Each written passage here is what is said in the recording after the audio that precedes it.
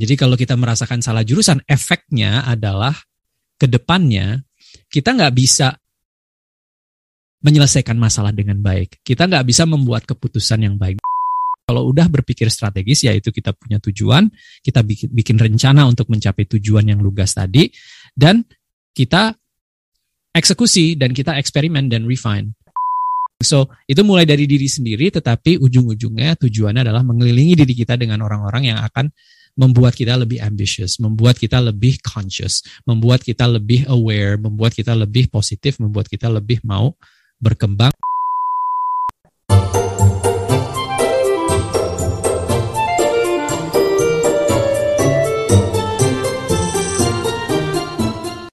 Sekarang kita ke topik salah jurusan nih, Razi. Kenapa gitu? Menurut lo salah jurusan itu terjadi gitu, dan kira-kira challenge apa sih, Razi, yang dirasain sama orang-orang yang salah jurusan gitu? Oke, challenges-nya ya. Jadi sebenarnya ini salah jurusan adalah istilah yang banyak dikaitkan dengan, ketika anak muda gitu, ketika kita muda kita bingung mau milih jurusan apa ya gitu kan. Atau orang tua tuh kepingin kita ngambil A, akhirnya kita terpaksa ambil itu gitu kan, jurusan itu, padahal kita nggak kepingin atau itu nggak cocok. Ekspektasi dari temen, dari publik, waktu saya masih eksplorasi dunia perkuliahan ya, untuk mau kuliah apa gitu kan, kepinginnya lingkungan hidup, tapi banyak nasihat, nggak ada uangnya gitu kan. Menteri lingkungan hidup siapa? Ya nggak tahu, ya makanya itu lu juga nggak akan terkenal. So I got bad advice gitu kan. And I mau tambah catatan di sini, nggak semua orang juga punya privilege untuk bisa kuliah atau meneruskan pendidikan. Jadi itu kembali ke tadi gratitude ya, ketika dikasih kesempatan ini. Tetapi ketika dikasih kesempatan ini, ketika kita memiliki rasa bimbang, itu normal. Tetapi ini bisa mengarah ke keperasaan tadi yang kita kayak salah jurusan gitu kan. Kita membuat keputusan karena kepepet gitu ya. Udah harus daftar besok, akhirnya ya udah kita putusin gitu misalnya. Atau saat kita udah menjalankan studi, baik itu kuliah atau enggak, merasa kayak pengalaman itu kurang optimal gitu ya, kurang greget, kurang nendang gitu misalnya. Atau ini hampir semua orang yang pernah kuliah ya, saya termasuk, apalagi bingung abis kuliah ini mau ngapain ya. Kayak semester terakhir tuh paling menakutkan karena berikutnya mau ngapain ya, kerja apa ya gitu kan. Dan juga ketika kita sudah berkarir bisa juga gitu loh, kita merasa wah ini kerjaanku kayak kurang pas, nggak memuaskan. Dan ketika kepuasan buat saya pribadi itu kan ada 3. Ada 1 yang sifatnya spiritual gitu kan, yang sifatnya adalah tujuan atau purpose. Kedua adalah lebih ke mental, yang lebih ke belajar gitu ya. Kita getting better, kita punya perspektif yang lebih luas, lebih bijak menanggapi masalah-masalah, soft skills kita meningkat gitu kan. Jadi skills, mental, semua itu ada growth lah gitu ya. Dan ketiga mungkin lebih ke fisik gitu kan, finansial. Are we doing better financially? Dan kebanyakan dari kita juga sandwich generation, yang dimana kita harus kalau kita berkeluarga dan punya anak, kita harus support keluarga dan anak kita, tetapi juga kita harus support orang tua kita gitu kan. Betul. Itu banyak sekali, termasuk saya yang di posisi seperti itu gitu kan. Dan ketika kita merasa kurang puas di dalam pekerjaan yang ada, kita bingung langkah berikutnya mau ngapain ya. Nah, itu salah jurusan itu adalah cuman istilah yang menangkap perasaan itu gitu kan. Apapun situasi kita. And sebenarnya dari semua yang disampaikan, the main problem, dan ini kembali ke konsekuensinya tadi yang ditanyakan ya, masalah paling utamanya adalah skill-skill kita yang soft itu loh. Skill kita untuk membuat keputusan, skill kita untuk berpikir kritis atau strategis, skill kita untuk bisa menyelesaikan masalah, untuk memiliki proses, untuk berpikir secara runut. Ini tuh simptom gitu. Salah jurusan yang tadi dibahas ini adalah sebuah simptom di mana kita tidak memiliki soft skill yang cukup dikembangkan atau diasah. Yeah. Jadi kalau kita merasakan salah jurusan, efeknya adalah ke depannya kita nggak bisa menyelesaikan masalah dengan baik. Kita nggak bisa membuat keputusan yang baik. Dan ini bukan hanya profesional, ini di dalam kehidupan pribadi. Kalau kita nggak bisa membuat keputusan-keputusan baik di dalam ranah profesional, mungkin kita juga nanti memilih jodoh yang salah. Memilih teman yang salah gitu kan. Kalau kita nggak bisa menyelesaikan masalah-masalah di kantor, ini juga siapa bilang kita bisa menyelesaikan masalah di rumah tangga gitu. Kita nggak bisa menyelesaikan masalah sosial. Jadi rembetannya itu gitu kan. Ini akan terus tambah parah kalau kita tidak menyelesaikan masalah inti, yaitu meningkatkan skill kita untuk ya soft skills itu tadi. Ya. Dan kalau misalkan tadi pas Razi lagi cerita gitu kan, aku juga flashback lagi nih teman-teman gitu kan. Mungkin 15 tahun yang lalu gitu kan. Seperti apa sih situasiku saat itu gitu ya. Kalau kita inget-inget lagi kan Razi. Jadi lulus SMP, gimana nih caranya nih, harus belajar nih biar masuk SMA yang bagus, karena kalau SMA-nya bagus ntar kuliahnya bisa bagus gitu kan. Terus belajarlah masuk SMA bagus. Kelas 1 harus belajar nih gimana nih biar nanti bisa memilih IPA apa IPS ya kan. Nah terus masuk lagi kan, belajarlah tuh mati-matian, bimbel apa segala macam kan, masuk IPA. Terus habis itu naik lagi kelas 3 kan. Waduh udah kelas 3 nih, habis ini mau masuk kuliah kan. Nah bisa nggak masuk perguruan tinggi yang bagus gitu kan, digenjot, bimbel. Terus habis itu UN, lulus nggak nanti UN gitu kan. Itu jadi pressure saat itu ya Razi, masa saat kita di usia-usia remaja gitu kan, sebelum kita masuk ke jurusan itu, pressure itu luar biasa besar. Dan di posisi itu banyak banget influence dari macam-macam orang gitu kan, dari guru, dari orang tua, dari sekitar gitu. Dan itu sih yang menurutku ngebuat memang saat itu background-nya susah banget. Dan at the same time, secara pendidikan ya, to be honest dari pengalaman aku, dari mulai SD sampai SMA, kalau kita itu memiliki critical thinking, kita bertanya, memiliki pendapat yang berbeda dengan guru, atau berani mendebat guru gitu kan. Pak, tadi Bapak bilang kayak gini, kalau menurut saya itu meninggal sih. Gitu kan. Dihajar pakai penggaris. Atau bulu ayam. Gue pernah pakai bulu ayam dipukul. Zaman lu ada dihajar-hajar pakai bulu ayam ya? Oh iya, dulu di SMP waktu ini pelajaran mesin tik. Jadi mesin tik? Pelajaran ngetik. Tapi kita harus ngangkut mesin tiknya. Itu yang namanya kalau nggak pakai 10 jari itu dihajar sama gurunya. Dipukul pakai kayu segede-gede. Pakai si bulu ayam yang buat bersihin ini kan kaca. Iya. Terus, dan pernah ada anak di depan kelas gitu, gurunya lagi jalan di belakang gue gitu kan. Terus ada anak di depan yang kayak dia aloof atau kurang cerdas atau kurang aware atau apa, tapi dia ngetiknya kayak gini. Terus dia santai aja gitu kan. Terus gurunya tuh ngeliatin udah kayak komedi gitu, kayak udah 5 menit gitu. Kita yang kayak di belakang, oh my god, aduh, gitu kan. Tiba-tiba dia yang kayak, tahu kan kayak udah kayak film komedi gitu, dia udah narik tangannya pakai penggarisnya kayak gini lama. Kita kayak udah suspenseful, kayak everything was in slow motion, digebuk sekeras-kerasnya. Terus anak-anak ada yang ketawa, ada yang pokoknya macam-macam. Tapi those are the days, right? But for me, it's interesting yang barusan lo sampein. Pertama, ketika kita umur segitu, apakah kita ada di dalam posisi yang baik? Apakah kita punya pengalaman hidup yang cukup untuk bisa membuat keputusan-keputusan yang memiliki dampak sebesar itu gitu kan?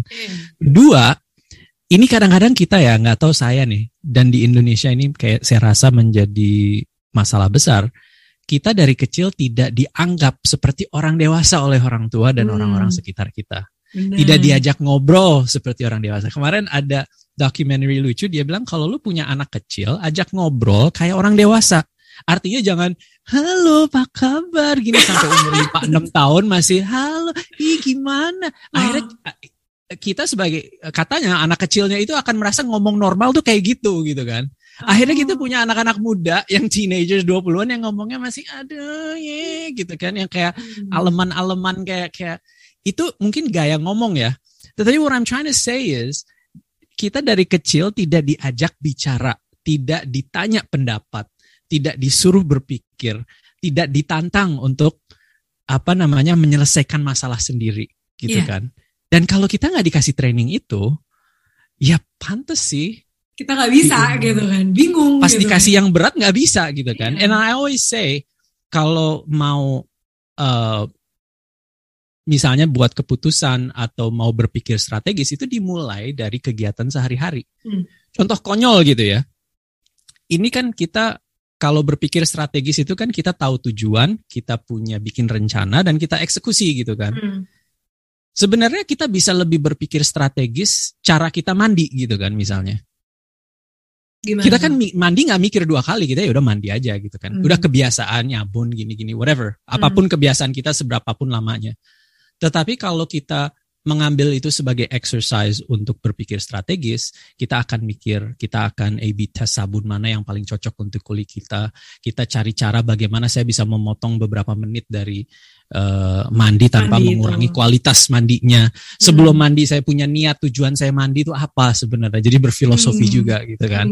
Dan kalau saya sebagai orang Muslim juga kan kita diajarin untuk berniat gitu kan, berniat sebelum ibadah. Apapun niat baik, apapun yang ada di otak kita itu ada ganjaran positifnya gitu kan.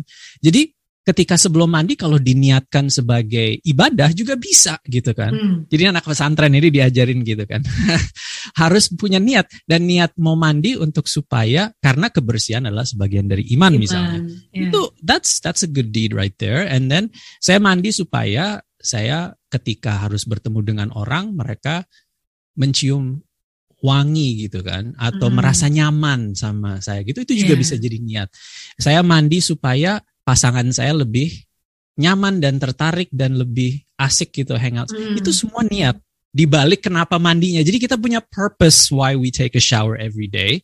Ketika mandinya pun kita eksekusinya kita latihan untuk bisa lebih optimal. Dan pasti ada yang dengar, alah apaan ini gitu kan. Tetapi if you do it for all the little things, lama-lama jadi kayak nafas. And then when the big thing comes, udah jadi kebiasaan. Udah jadi kayak itu cara gue berpikir gitu kan. Dan ini bukan jadikanlah seluruh hidupmu kesempatan untuk berstrategi, enggak juga gitu kan. It's not like every single thing that you do you have to think strategic. No, tetapi ketika sadar, ketika lagi ada waktu, bisa lebih mindful, bisa digunakan untuk belajar, bisa digunakan untuk latihan supaya these skills lebih muncul. Dan kenapa itu penting? Sama kayak orang yang latihan, misalnya di Olimpiade gitu ya. Kenapa dia latihan dulu gitu kan? Sekarang-kadang berpuluh tahun gitu kan latihan. Untuk satu kali tanding itu gitu kan. Untuk satu kali tandingnya itu. Betul. You practice 10 years of your life just to win, just for that moment to win the gold, silver, atau bronze gitu kan. Tetapi latihan di situasi dan kondisi yang tidak ada konsekuensinya supaya ketika nanti ada konsekuensinya dan keputusan besar kitanya lebih udah ada ini respon bodinya udah siap otomatis secara sadar tidak sadar.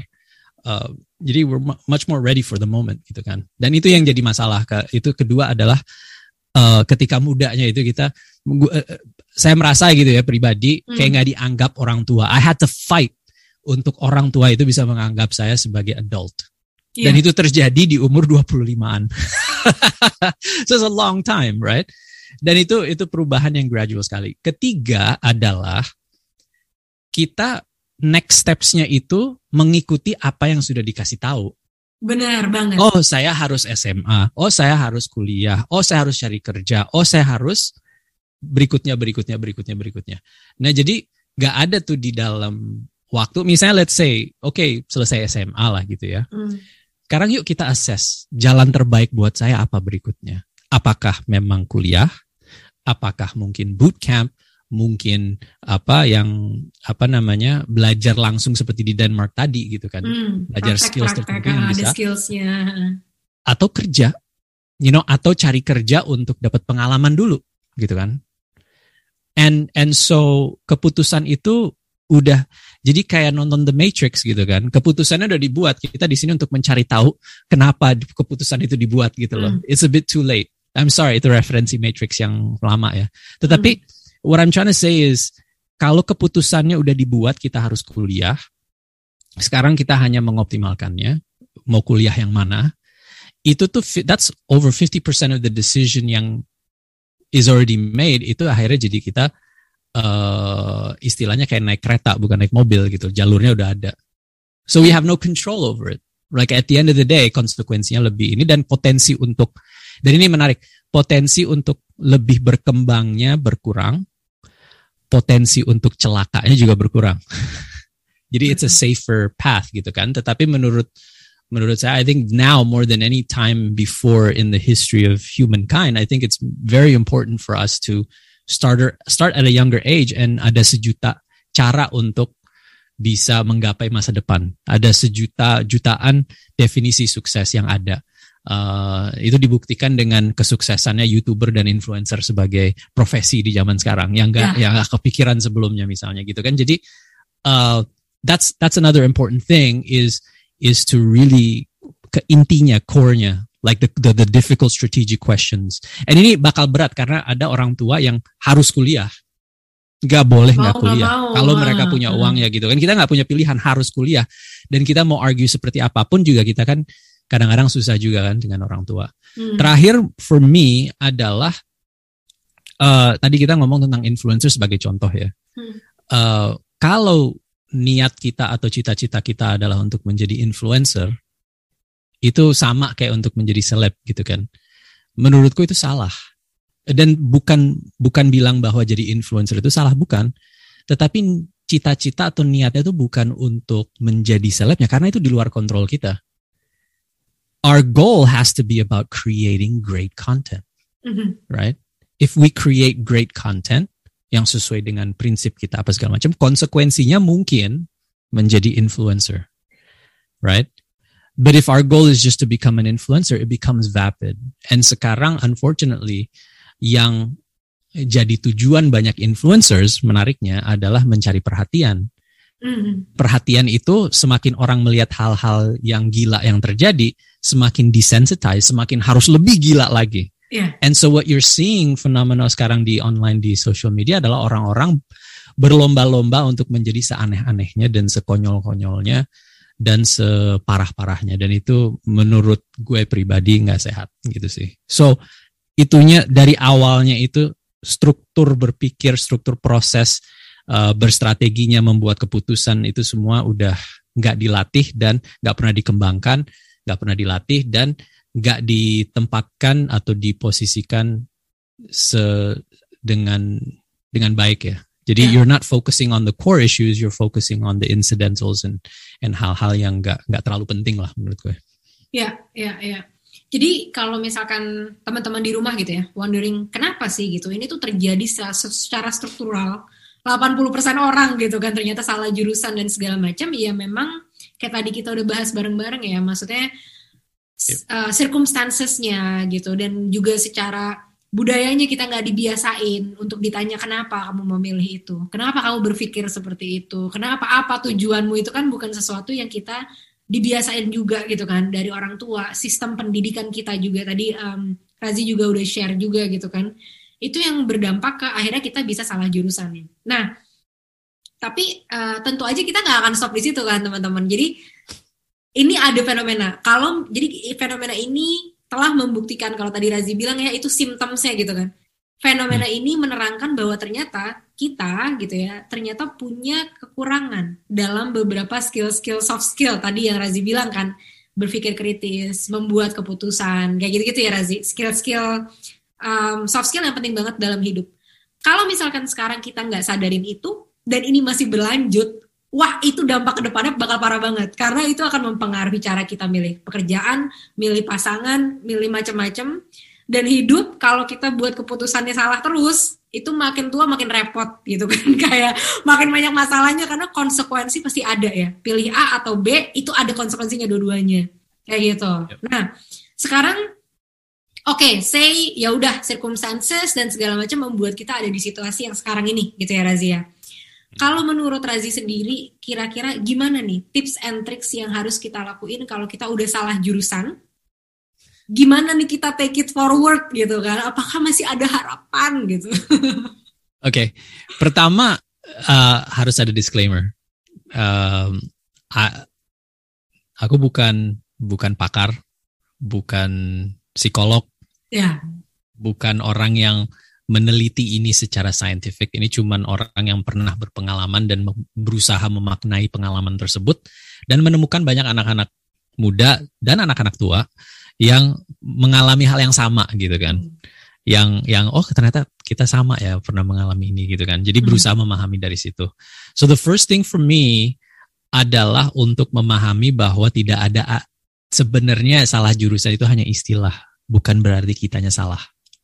Karena kadang-kadang kita buat mistakes, itu yang membantu kita memaknai masa depan yang lebih baik. Misalnya tadi contoh jodoh gitu ya. Making bad decisions in the past terhadap orang-orang yang kita perbolehkan untuk dekat ke diri kita. Jadi having bad dates or bad pasangan-pasangan buruk di masa lalu, itu akan membuat kita mungkin mengapresiasi pasangan yang baik itu seperti apa. Yang kalau kita tidak memiliki pengalaman buruknya, mungkin orang-orang baik yang harusnya kita temui di masa depan itu kita tidak memaknainya.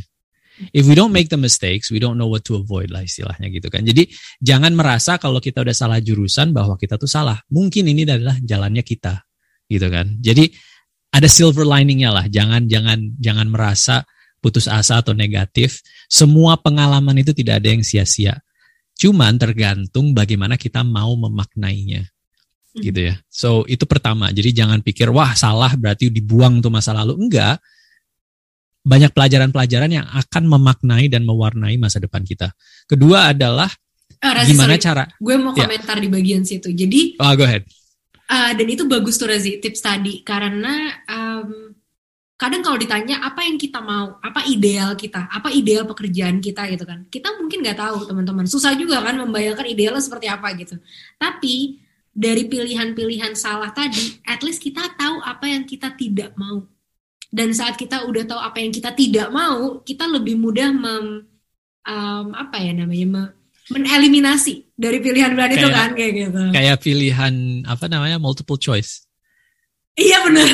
Jadi ada 4. Gimana saya mengurangi jadi pilihannya antara 2 gitu. So dari 25% mungkin benar kalau kita nggak tahu jawaban ya, sampai menjadi naik persentasenya statistiknya menjadi 50%. Betul. Jadi itu bisa jadi langkah pertama kan Razi. Mungkin karena kan bingung juga nih ditanya kita mau apa.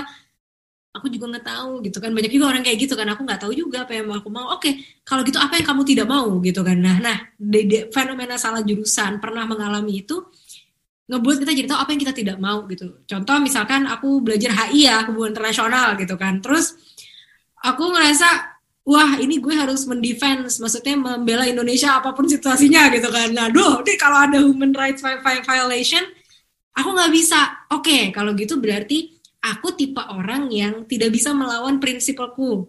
Kalau aku punya prinsip tuh aku gak bisa, harus ngelawan itu tuh bisa demam, bisa kejang-kejang gitu kan. Kayak aku gak bisa aja menjalani kesana. Nah, jadi gak bisa jadi diplomat ya?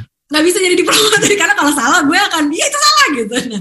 Nah dan itu nggak apa-apa teman-teman karena ya itu pilihan pribadi kita gitu. Kalau orang lain milih yang beda ya nggak apa-apa gitu. Cuma buat kita sendiri settingan kita tuh seperti apa. Itu sih tadi aku nambahin tipsnya Razi yang pertama. Ya. Good point. Tapi just so that you know, hidup itu nggak hitam putih ya. Jadi kembali lagi ini juga bukan untuk kita menemukan apa yang kita inginkan. Kadang-kadang we don't get to do the things that we want. You gotta accept that. Betul ya. And kadang-kadang kita harus mengalami hal-hal yang kita tidak sukai untuk mencapai tujuan kita. Yang penting, dan ini masuk ke poin kedua, kita berpikir strategis. Jadi berpikir strategis itu sounds kayak berbobot banget ya, padahal simple sih menurut gue. Cuman penerapannya susah.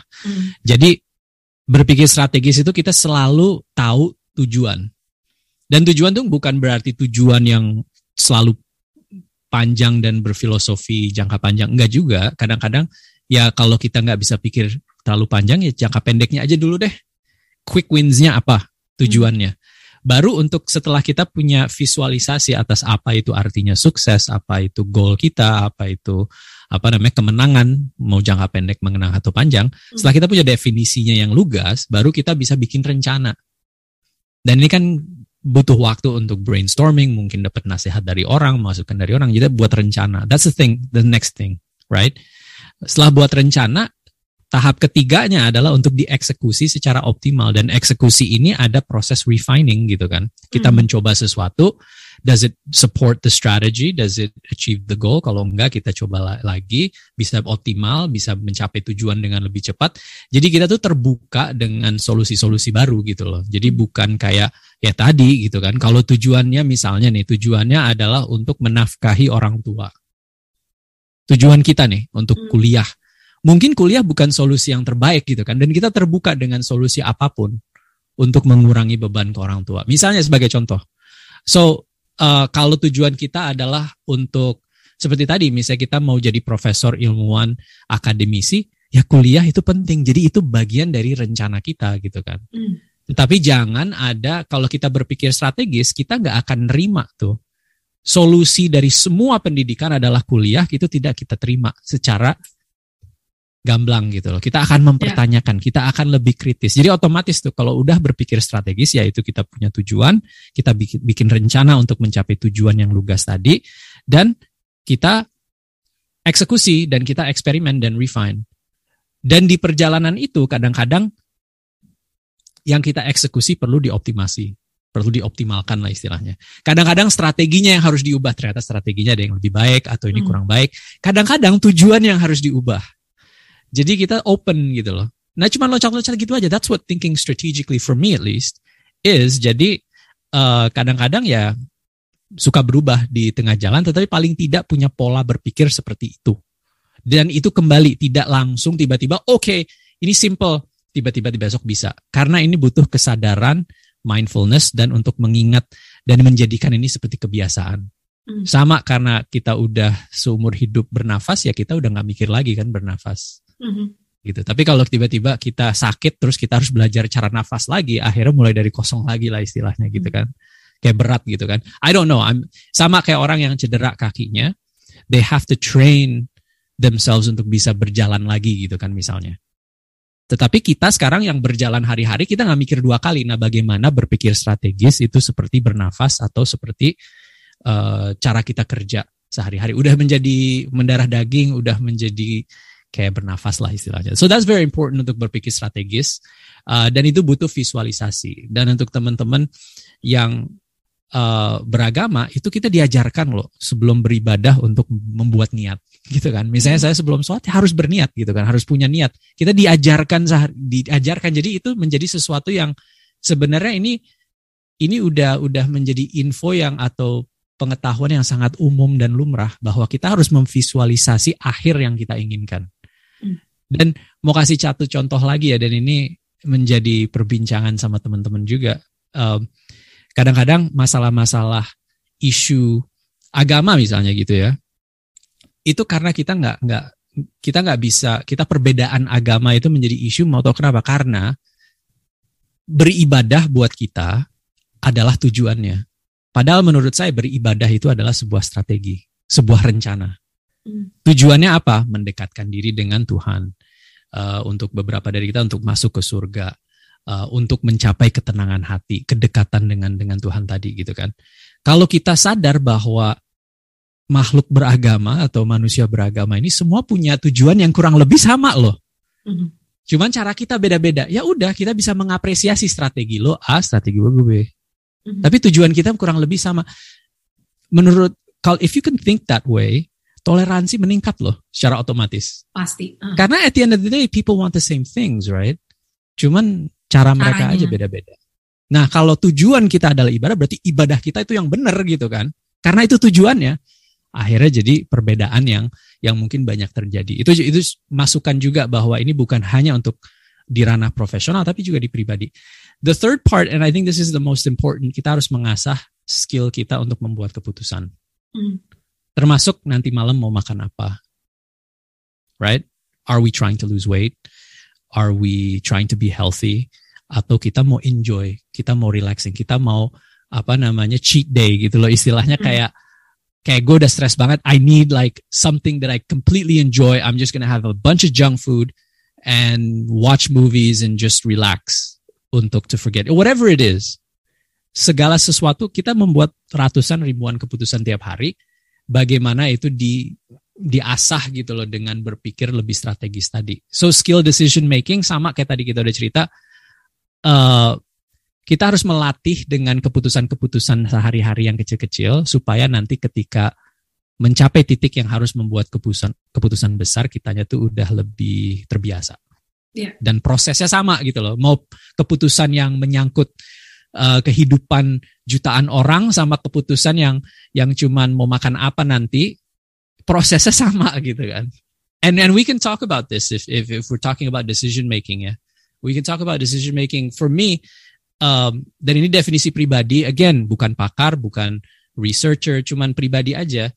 Keputusan itu buat for me itu dibuat oleh hati. Jadi perasaan. Jadi it's an emotional thing, right? Emotional bukan berarti kita emosi terus kita bikin keputusan, that's silly. Tetapi lebih ke kadang-kadang didorong oleh perasaan. Gak ada orang tuh memilih presiden pakai logika. Hampir gak ada. Orang memilih pekerjaan pakai logika gak ada.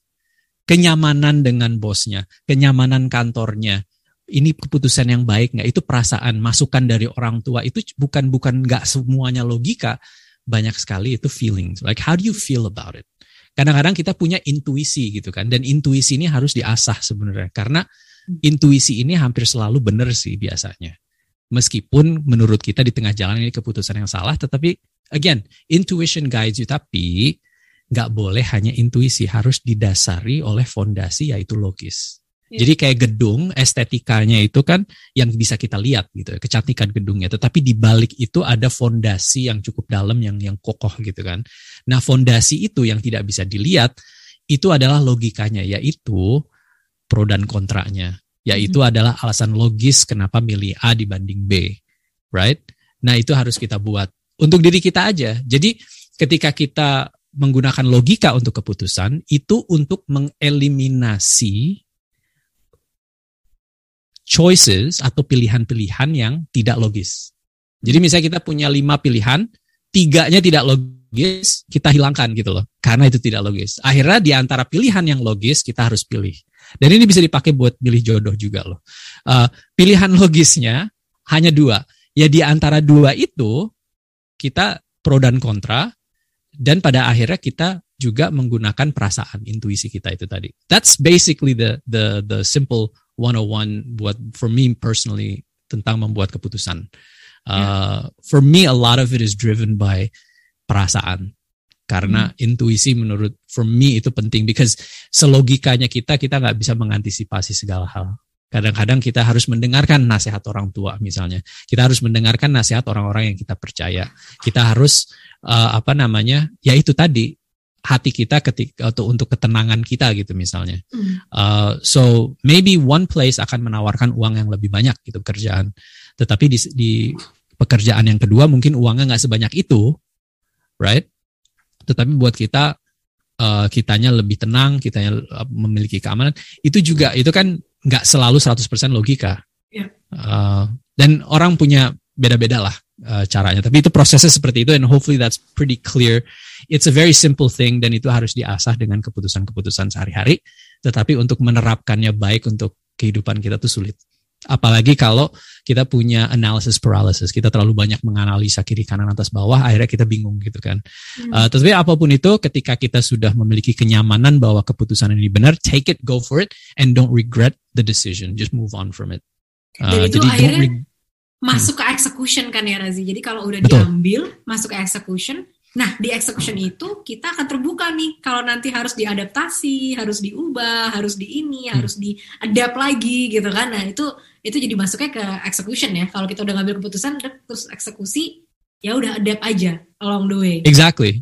Then give it your all. You made the decision. You know, it's very interesting karena I married late, menikah di umur 37. Dan ketika muda itu, ketika beberapa tahun sebelum itulah udah banyak diomelin orang tua lah, udah gimana ini gitu. Razi nikah lo gitu. Iya udah gitu-gitulah, banyak lah, semua orang hampir. Anyway, so pernah my mom was like menawarkan seseorang gitu kan, udah sama ini aja gitu kan. But I didn't want to, but she was just like, yeah, but you know you're kind of running out of time, you know. But I knew that orang ini nggak cocok dan udah gitu kan. Terus the way that I told my mom about it was, ini harus Razi yang buat keputusannya, bukan mama. Kenapa? Karena kalau keputusannya sudah dibuat, tiba-tiba kecewa, kalau mama yang milihin, nanti Razi kecewa sama mama. I will blame you for that. Tetapi at least I know that if I made the decision, I will live with it. Yeah. I will make the best of it. Then I can't blame anybody else but me. And that's important. That point right there yang terakhir itu paling penting. Bahwa kekuatan itu ada di tangan orang yang menyalahkan atau ya menyalahkan dirinya sendiri. Kenapa? Karena kalau dia menyalahkan diri sendiri, dia masih bisa berubah. Kalau dia menyalahkan orang lain, ya itu kan nggak bisa diubah.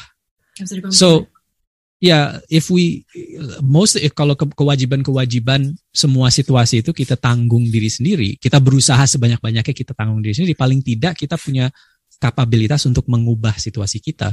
Tetapi kalau kita semua ini tanggungan orang lain, ini karena si A, ini karena si B, itu akhirnya agency-nya atau kapabilitas untuk mengubah situasinya dikasih ke orang lain, di mana we have no control. Jadi kayak kalau kapal tadi ya analoginya, mesinnya udah mati, terus kita mengikuti ombak saja gitu loh. Kita atau apa namanya, what is it called kalau kapal angin itu kayak arah angin gitu. Iya, arah angin kayak kita kan bisa mengontrol pakai apa tuh namanya, layar, the sails, ya pakai layar, the sails. Kalau itu nggak ada, ya kita ikut aja gitu loh. Ombaknya ke kiri ya kita ke kiri, ombaknya ke kanan kita ke kanan. Tapi semakin kita responsibility-nya ada di kita, the more powerful we are, the more agency we have untuk mengubah jurusan kali ya. Dan itu penting. Mungkin berikutnya ini pribadi penting sih, karena kita akan menjadi agregat orang-orang di sekeliling kita lah. Dan kalau kita menjadi agregat tuh maksudnya gimana ya? Mirip bahasanya ya, maksudnya mungkin. Iya, kita akan di-influence oleh orang-orang di sekitar kita. Ya.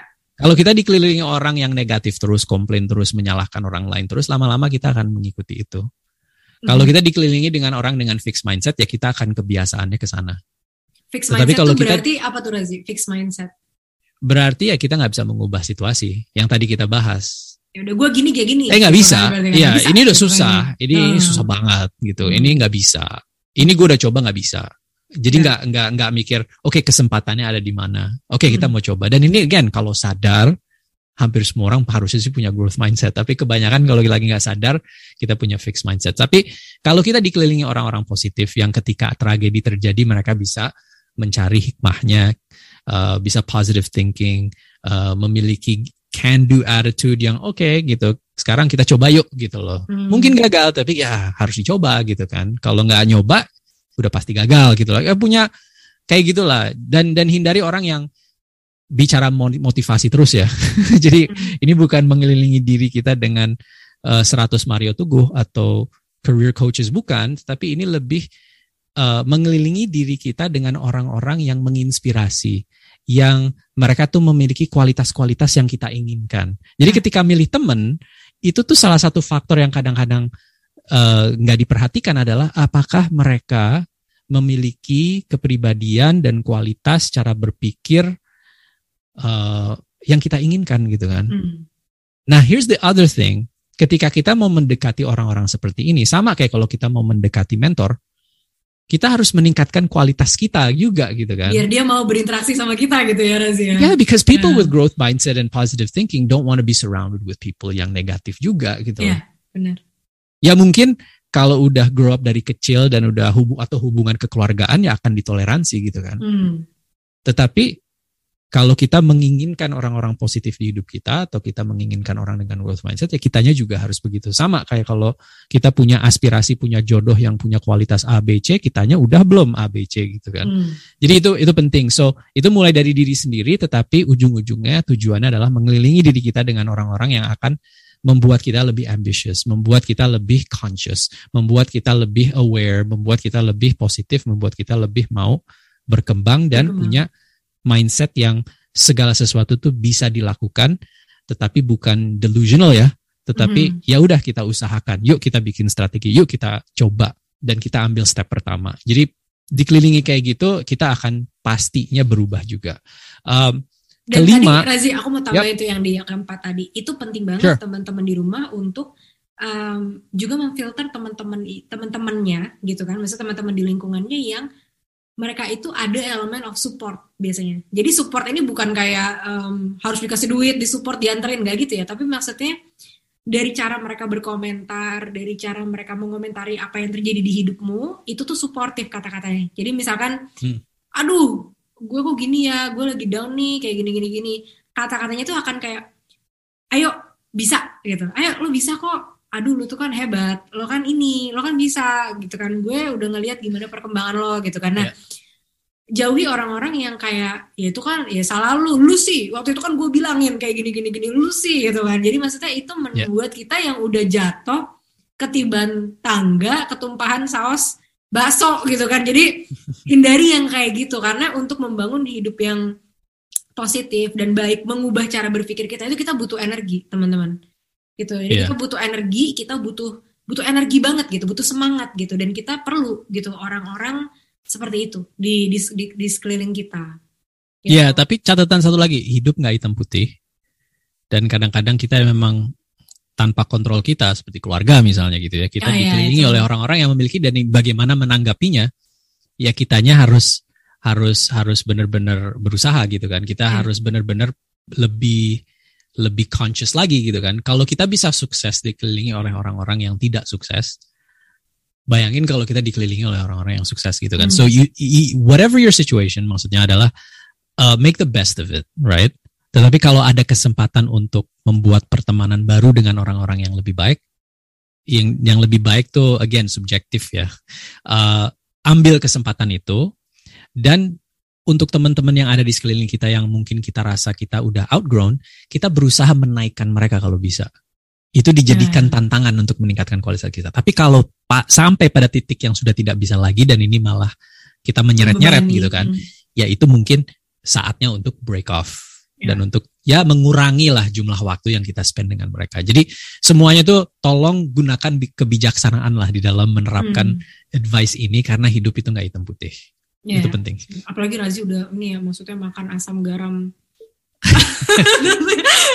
Ya asam garamnya gue semua. Oke, lanjut Razi. The next one, kelima ya sekarang, tips 5. Kelima. Dan kelima ini manjakan rasa penasaran kita. Dan ketika kita punya rasa penasaran ini, kita coba cari jawabannya. Saya pernah ditanya, are there stupid questions? Right? Dan jawaban normatifnya, jawaban motivasionalnya adalah tidak ada pertanyaan bodoh. Saya nggak setuju. Pertanyaan bodoh adalah pertanyaan yang ditanyakan sebelum di Google. Iya. Kalau lo di desa tidak ada sinyal, gue maafin. Tapi kalau lo udah punya HP, lo kemana-mana scrolling sosial media, lo penasaran, terus lo bukannya nge-Google untuk cari tahu dulu, lo nanya dulu, itu menurut saya pertanyaan bodoh. Tetapi di luar itu, rasa penasaran itu harus dimanjakan. Right? Kalau kita penasaran tuh, kita harus cari jawabannya, kita harus belajar, kita harus sampai kita puas. Dan semakin itu dimanjakan, semakin lebih sering penasaran, semakin tiap kali penasaran kita belajar, itu tuh kayak gelinding bola salju gitu loh. It's just gonna create this growth that was unimagined before. Dan keenam adalah kalau kita memiliki kebimbangan, baik itu untuk jurusan studi atau karir, konsultasi dengan mentor yang punya pengalaman spesifik dan spesialis di bidang yang kita lagi explore. Gitu ya. Jadi jangan minta advice. Menurut gue bukan jangan, tetapi harus diimbangi. Jangan advice yang kita terima itu dari orang yang sangat generalis dan umum tentang topik yang spesifik gitu kan. Jadi jangan datang-datang terus sebaiknya saya berkarir apa ya? Itu salah. Kembali ke nomor 5. Rasa penasaran untuk karir-karir tertentu yang spesifik tuh apa saja, gitu kan. Setelah kita punya beberapa gambaran, kita cari orang yang spesialis di profesi atau karir tersebut, dan kita ajak ngobrol. Dan ini bagian dari networking kan.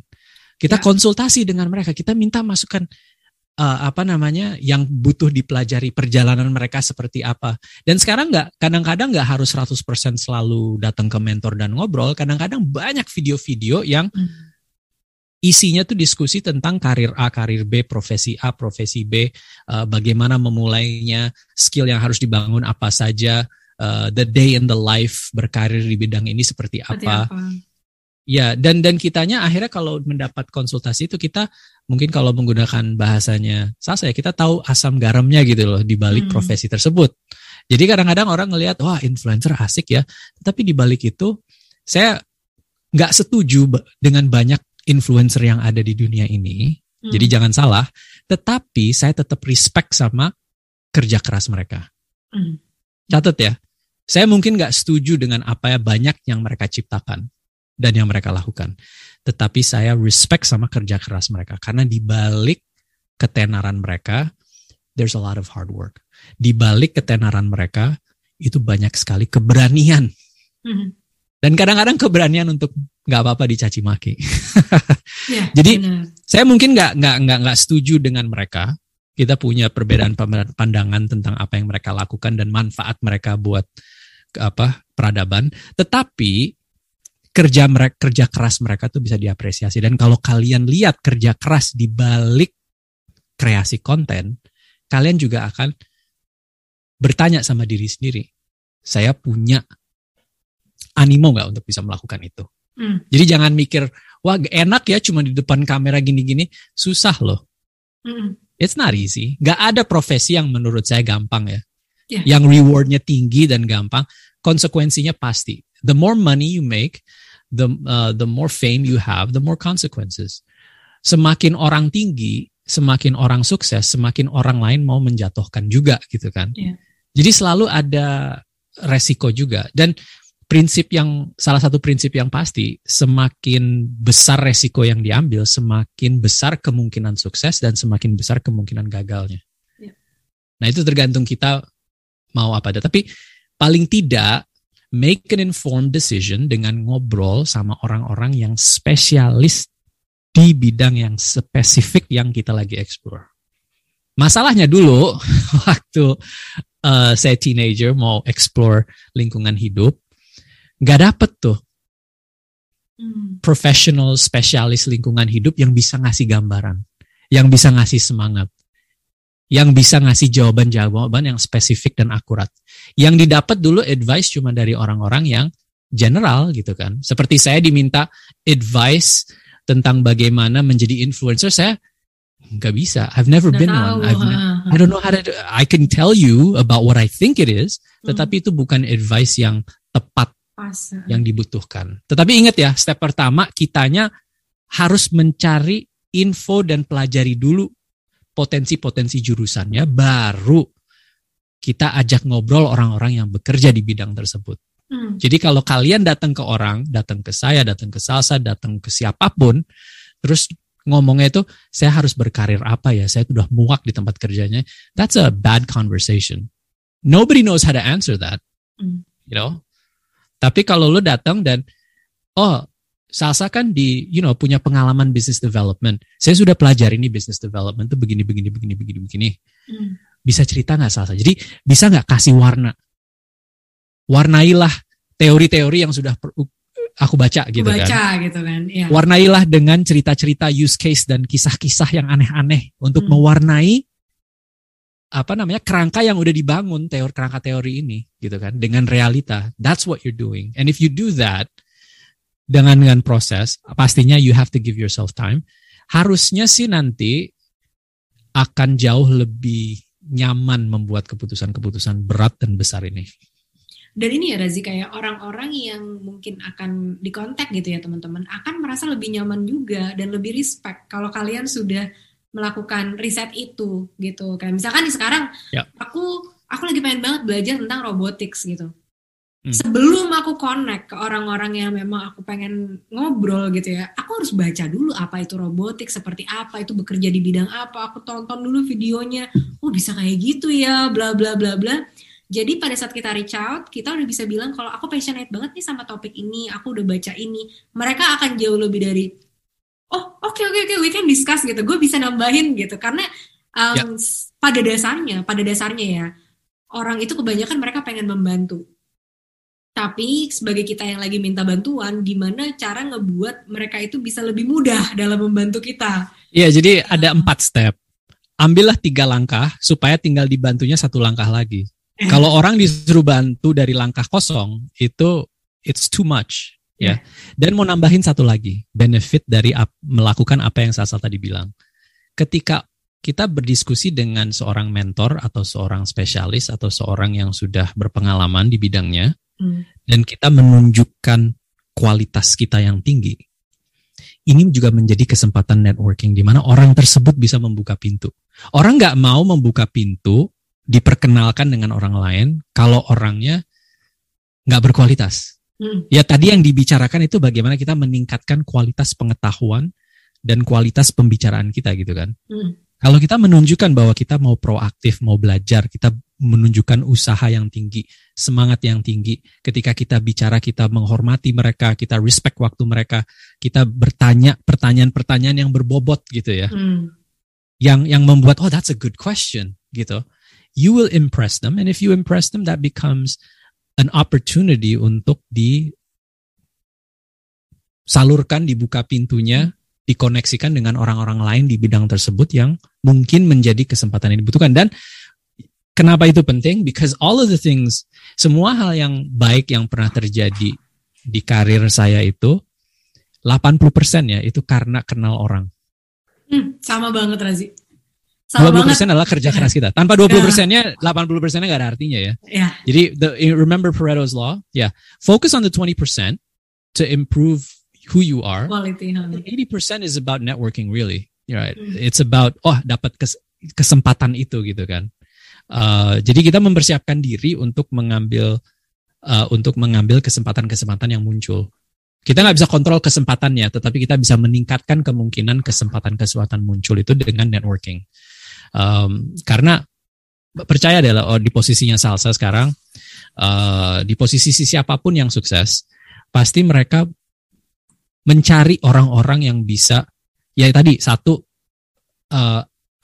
kita akan jelas sekali bahwa kalau kita mengajarkan orang, kita juga akan memperkuat ilmu kita, itu satu. Tetapi membantu orang-orang sukses itu biasa paham bahwa membantu orang itu memberikan ketenangan, memberikan sukses yang lebih abadi lah daripada cuman nama doang gitu kan.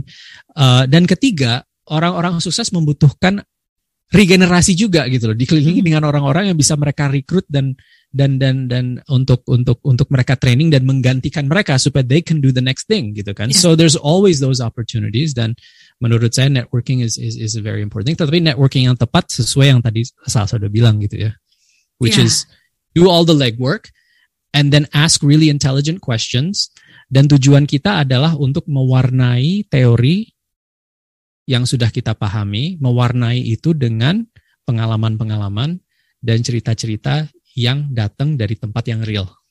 Gitu sih. Wah, luar biasa teman-teman. Tadi bicara ya masalah hard work dan network gitu. Ini contoh nyata ya. Kayak aku udah ngejalanin podcast selama 1 tahun dulu. Udah nge-record berapa banyak ya? Lebih dari 70 episode dulu, ya kan? Wow.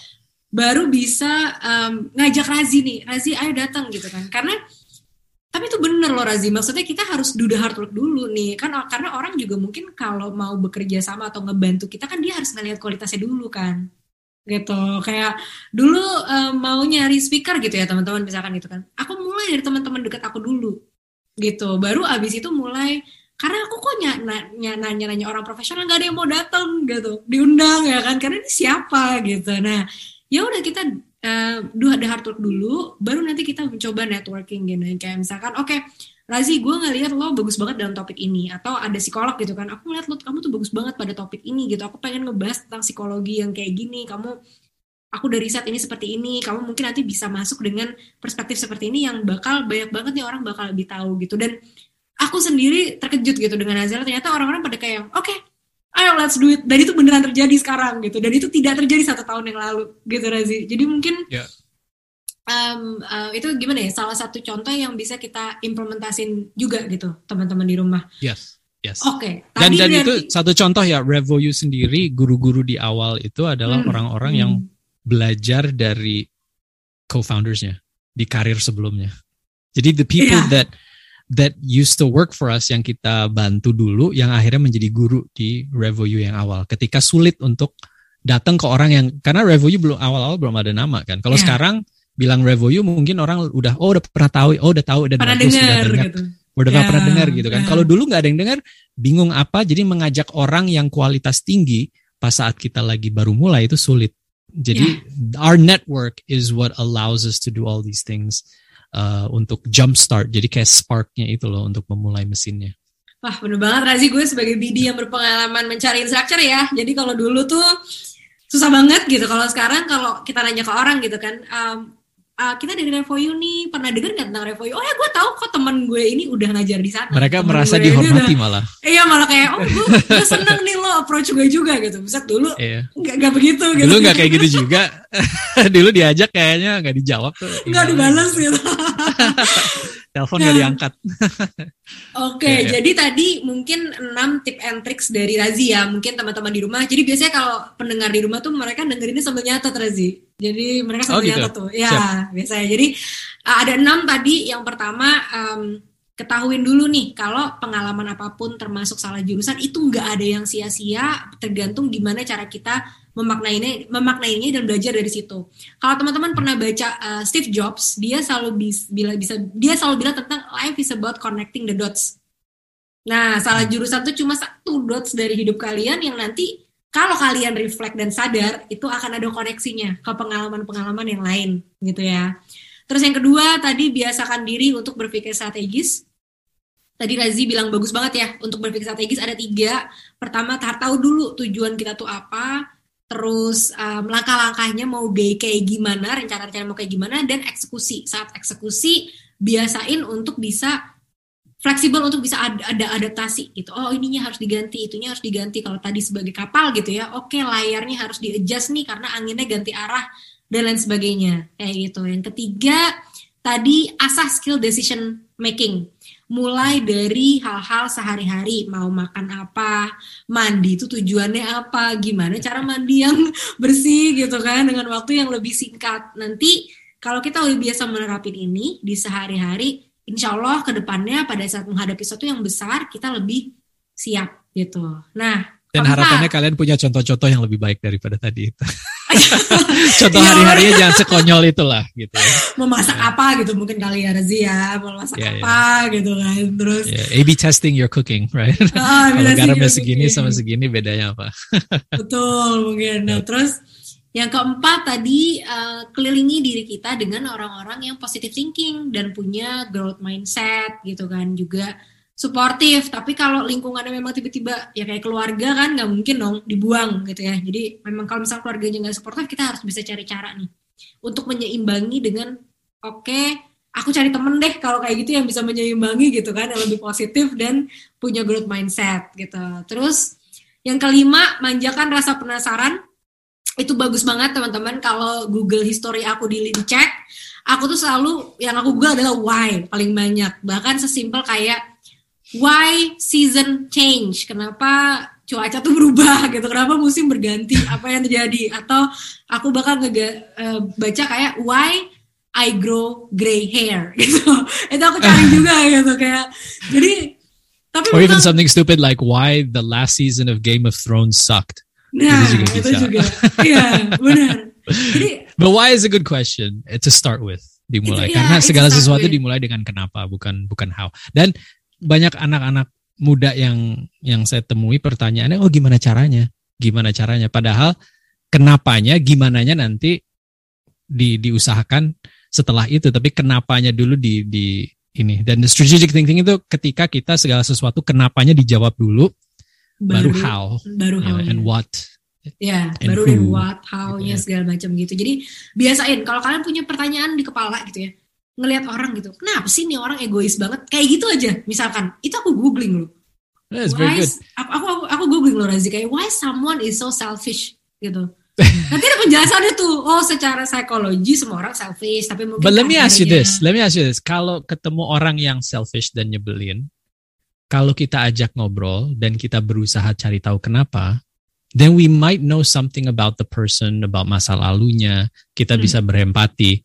Jadi meskipun orangnya nyebelin segimanapun, paling tidak kita bisa memahami where they came from, why they become this way. Dan banyak orang juga kadang-kadang ketika kelakuannya itu tidak baik itu karena trauma masa lalu, karena ini. Dan kalau kita mengapresiasi itu bukan hanya menjudge apa yang kita lihat di depan mata kita gitu kan.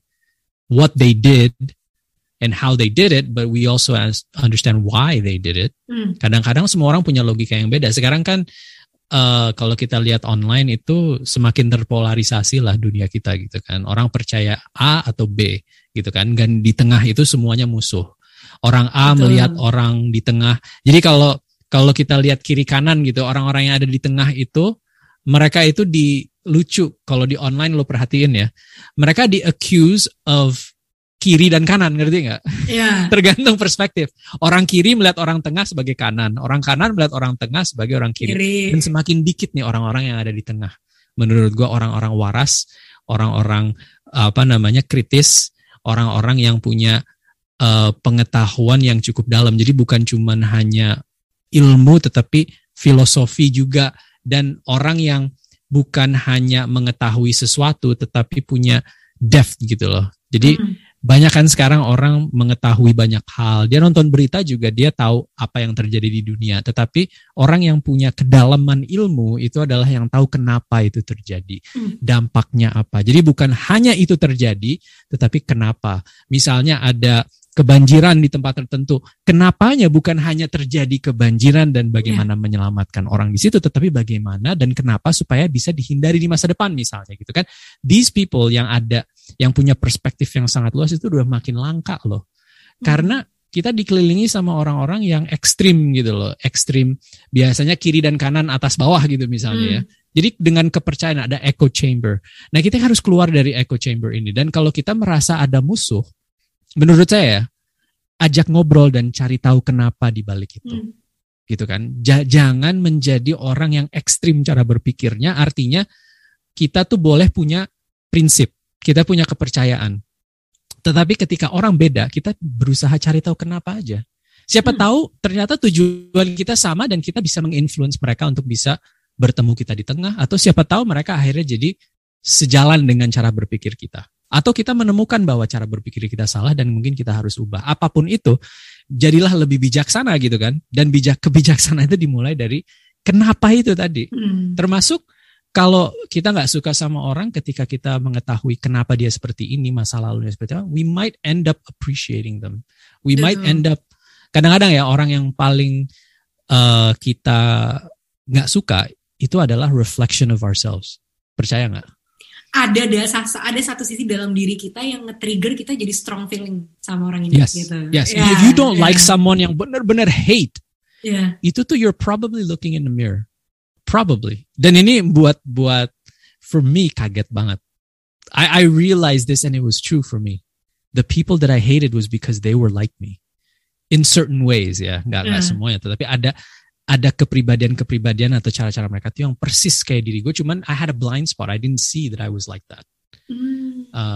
Dan akhirnya and there's one really close person in my life, keluarga, really, really close person in my life yang I did not like at all. And then I realized that person sebenarnya is just like me. And then akhirnya ini jadi tantangan yang terberat ya. How do I rebuild my relationship with that person? Bagaimana bisa mengapresiasi orang tersebut? Dan ini masih berjalan, masih susah banget. Tetapi meskipun tampaknya seperti I'm trying to fix my relationship with that person, tapi kenyataannya I'm trying to fix my relationship with myself. I'm trying to build that bridge so that I don't hate myself. Ternyata itu loh kenyataannya gitu kan. Dan ini pekerjaan berat dan belum selesai. Tetapi paling enggak udah sadar dulu lah. Udah why-nya ada, tujuannya ada. Sekarang lagi bangun strateginya dan tinggal dieksekusi bagaimana. Tapi fixing this relationship with someone in my life that I hate so much. Really hate. Ternyata it's also karena kualitas itu ada di dalam diri saya dan I'm trying to fix my relationship with myself gitu kan dengan membenahi hubungan dengan orang. So it's very shocking, it's very aneh, and it's very hard. Tetapi it's the truth. Like dibuat sadar lah, alhamdulillah dibuat sadar bahwa itu adalah kenyataannya. So be careful what you hate. You end up, misalnya, the person that you hate will end up being your husband or wife. The person that you hate could possibly be your business partner. The person that you hate will be the person in your life, because usually when you hate someone, you know, orang yang paling bijaksana adalah orang yang nggak punya rasa hate di dalam hatinya. Kenapa? Karena dia udah nyaman dengan dirinya sendiri. Dia udah menerima dirinya apa adanya. Jadi dia nggak ada alasan untuk hating anybody else. Dia nggak kelihat orang sekonyol apapun, ya dia akan melihat sisi positifnya atau humornya gitu kan. And it is a very interesting theory yang so far in my life it's turned out to be true, and it's quite shocking and disturbing. Tetapi ya akhirnya ini jadi perjalanan panjang untuk membenahi diri sendiri sih sebenarnya, dengan melihat orang-orang yang saya tidak sukai siapa dan apa yang mereka lakukan, dan itu adalah kualitas-kualitas yang harus dibenahi di dalam diri sendiri. I found that to be interesting. I might be wrong. Again, bukan psikolog ya. But maybe some of you that are psychologists, maybe you can share. Mungkin ada teori di balik itu, tapi that's how I feel. And so far it's been the case. So manusia lain tuh menjadi reflection of who we are. And if for me, if you hate something and if you hate someone, it's probably because di dalam diri itu ada kualitas-kualitas tersebut, dan maybe that's an opportunity to fix things. I don't know. Wallahu alam, semoga benar, tetapi itulah perjalanan yang lagi ditempuh, ada tuh itu. Gila Razi, itu gue belum pernah melalui perjalanan itu loh. Jadi tadi pas denger tuh gue lumayan kayak wow gitu kayak. Is there someone in your life that you hate? Yeah, I'm truly hate. I mean, lu gak suka banget sama nih orang. Enggak. Gue pernah marah sama beberapa orang gitu, tapi marah, tapi nggak yang benci mendarah daging gitu. Sampai karena, apapun hal kecil yang mereka lakukan tuh bikin lu kayak kesel gitu loh, nggak ada kan? Enggak. Dan biasanya kalau kesel gue konfront, dia orangnya akan minta maaf kan. Tuh kalau udah minta maaf, gue udah ya udah gitu. Then you're in a much better position than I am in terms of accepting who you are. Siapa tahu, right? Razi, kan kita nggak tahu kan, gue mungkin belum punya enough experience nih menemukan orang-orang berbagai macam kan. Mungkin nanti one day I will. And ini tolong dengan disclaimer, kemungkinan besar salah. Ini teori-teori pseudo theories yang ada berdasarkan pengalaman pribadi aja sih. So that's what I believe and that's what I'm trying to do. And then maybe down the line bisa dikoreksi ternyata salah. Tetapi at the moment, again, ini kembali ke kenapa itu. Why is such a powerful thing. And then kalau udah dijadikan kebiasaan, insya Allah banyak perubahan-perubahan kok di dalam cara kita berpikir, bertindak, dan juga mengubah konsekuensi hidup kita juga sih. Benar banget. Jadi why itu powerful banget teman-teman, dan itu dari mulai hal kecil sampai nanti ke pekerjaan, kemana-mana, itu membuka banget cara kita melihat sesuatu dan berpikir gitu ya. Jadi tadi balik tuh, poin 5, manjakan rasa penasaran dan cari jawabannya di Google. Razi bilang, kalau teman-teman bisa dengerin podcast aku berarti punya internet dan bisa Google. Kayak gitu. Terus yang ke-6 ya. Oh ini gak dijadikan CD dikirim ke seluruh pelosok gak? Oh ini nanti tayang di TVRI. Atau kaset. Oh TVRI, oke. TVRI lokal ya. TVRI lokal gitu. Baru-baru siapa lu katanya gitu. Oke, terus yang ke-6 tadi last but not least ya adalah konsultasi dengan mentor ya Razia yang memiliki pengalaman spesialis di bidang tersebut gitu. Tapi tadi notes-nya jangan lupa cari dulu sebelum reach out ke mentornya. Dan banyak banget upside gitu. Upside-nya adalah bisa ngebuka network, nanti juga bakal bisa jalin hubungan sama si mentor itu, malah mungkin dia akan buka pintu gitu kan. Downside-nya cuma satu, dicuekin. Nah, dan dicuekin itu nggak apa-apa karena hari ini pun lo nggak ngomong sama dia gitu. Jadi sebenarnya nothing tulus kan kalau kita dicuekin tuh gitu. Dicuekin jodoh juga lebih parah lagi. Jadi biasakanlah dicuekin, jadi nanti nggak kecewa. Dan kalau dicuekin berarti nggak berjodoh gitu kan. But I wanna I wanna share a point that I think is important tadi tentang networking itu ya. As a final point, I think mereka itu kan ketika kita networking, kita kenal orang apa segala macam. yang terjadi, poin paling penting di situ adalah ketika mereka bercerita tentang pengalaman mereka, sedang mewarnai teori dengan realita. Karena kita bisa mewarnai teori dengan realita ketika kita menjalankannya. Ya. Tetapi sebelum kita menjalankannya, mewarnai teori dan kerangka tersebut dengan realitanya orang yang sudah mengalami itu akan sangat membantu. Ya kan? Dan diwarnai oleh apa? Diwarnai oleh cerita. Dan kenapa cerita ini penting? Karena in my opinion, bercerita, narasi itu menjadi hal yang salah satu terpenting buat kita sebagai manusia gitu kan. Terutama kita-kita yang mau berkembang. Karena what does a story do?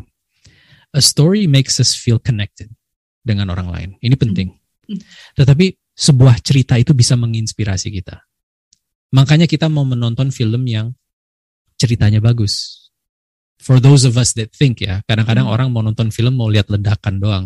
Tapi kalau kita mau ngelihat karakter orang, perubahan mereka. Delta itu tadi ya, dari karakter. Kenapa film yang kalau karakternya nggak berubah, nggak belajar apa-apa, kayak nonton Star Wars, tahu kan Rey? Belum pernah nonton. You don't watch Star Wars, but in Star Wars there's this hero yang dari awal sampai akhir namanya Rey itu udah jago banget.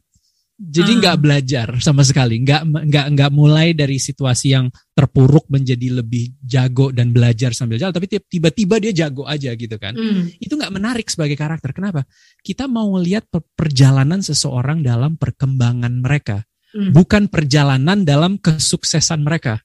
Like you don't want to see someone yang sukses, itu malah down. Tapi we want to see someone yang dari bawah dia membangun sesuatu menjadi sukses. Those are the stories that inspire. Dan kenapa menjadi terinspirasi ini penting? Karena terinspirasi itu menciptakan energi tadi yang lo bahas.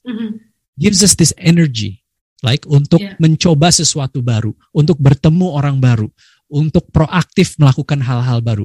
Dan kenapa ini penting? Karena ini menciptakan perspektif yang lebih luas dan kreativitas. Karena kreativitas itu datang dari pengalaman-pengalaman yang lebih banyak. Dari kita menghubungkan dots tadi yang Steve Jobs lo bilang, menghubungkan dot A, dot B, dot C itu, dan memaknainya itu memperluas perspektif dan meningkatkan kreativitas. Karena definisi kreativitas adalah melihat sesuatu yang sama dengan perspektif yang berbeda. Ya kan? Nah, kenapa meningkatkan kreativitas ini penting?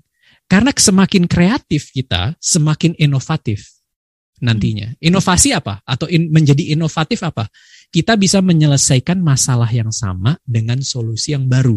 Ya. Kalau tadi kan kreativitas melihat sesuatu yang sama dengan perspektif yang baru, yang beda. Melihat suatu masalah dan mencari solusi yang baru itu adalah inovasi.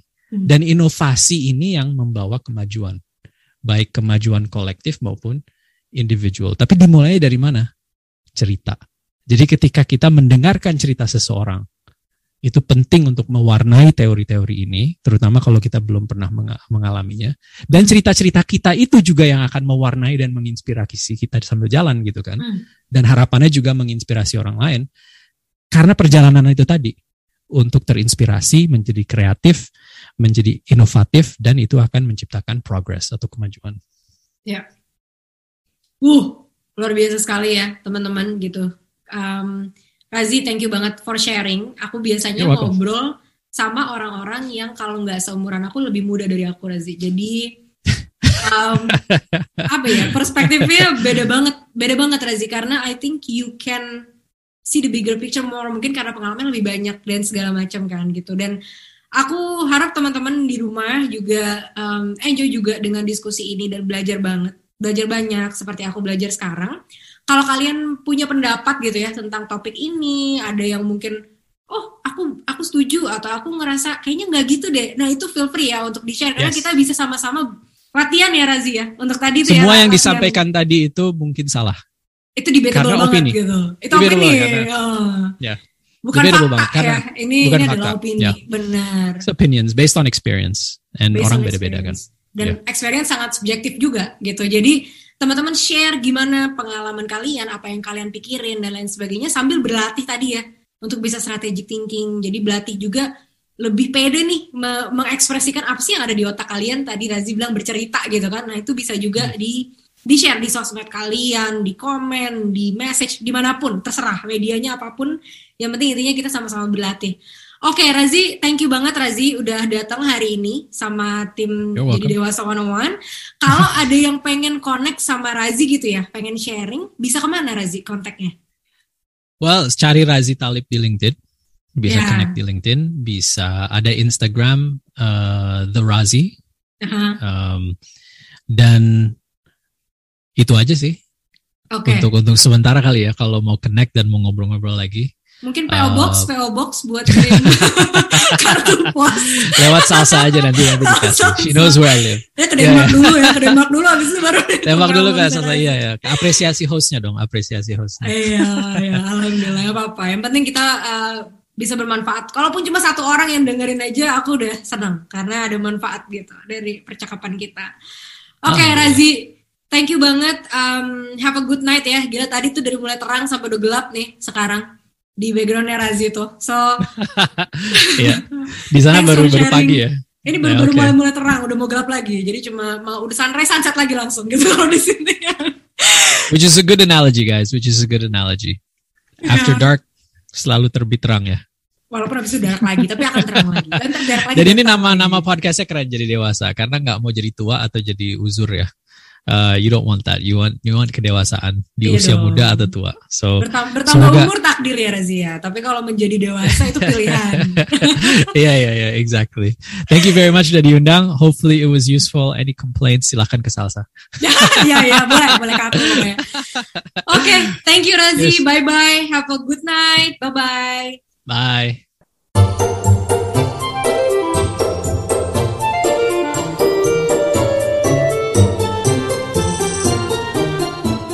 Teman-teman, makasih ya udah dengerin episode ini. Jangan lupa follow di Instagram kita @jadidewasa101 untuk jadi yang pertama setiap kita rilis episode baru. Sampai jumpa lagi di episode selanjutnya.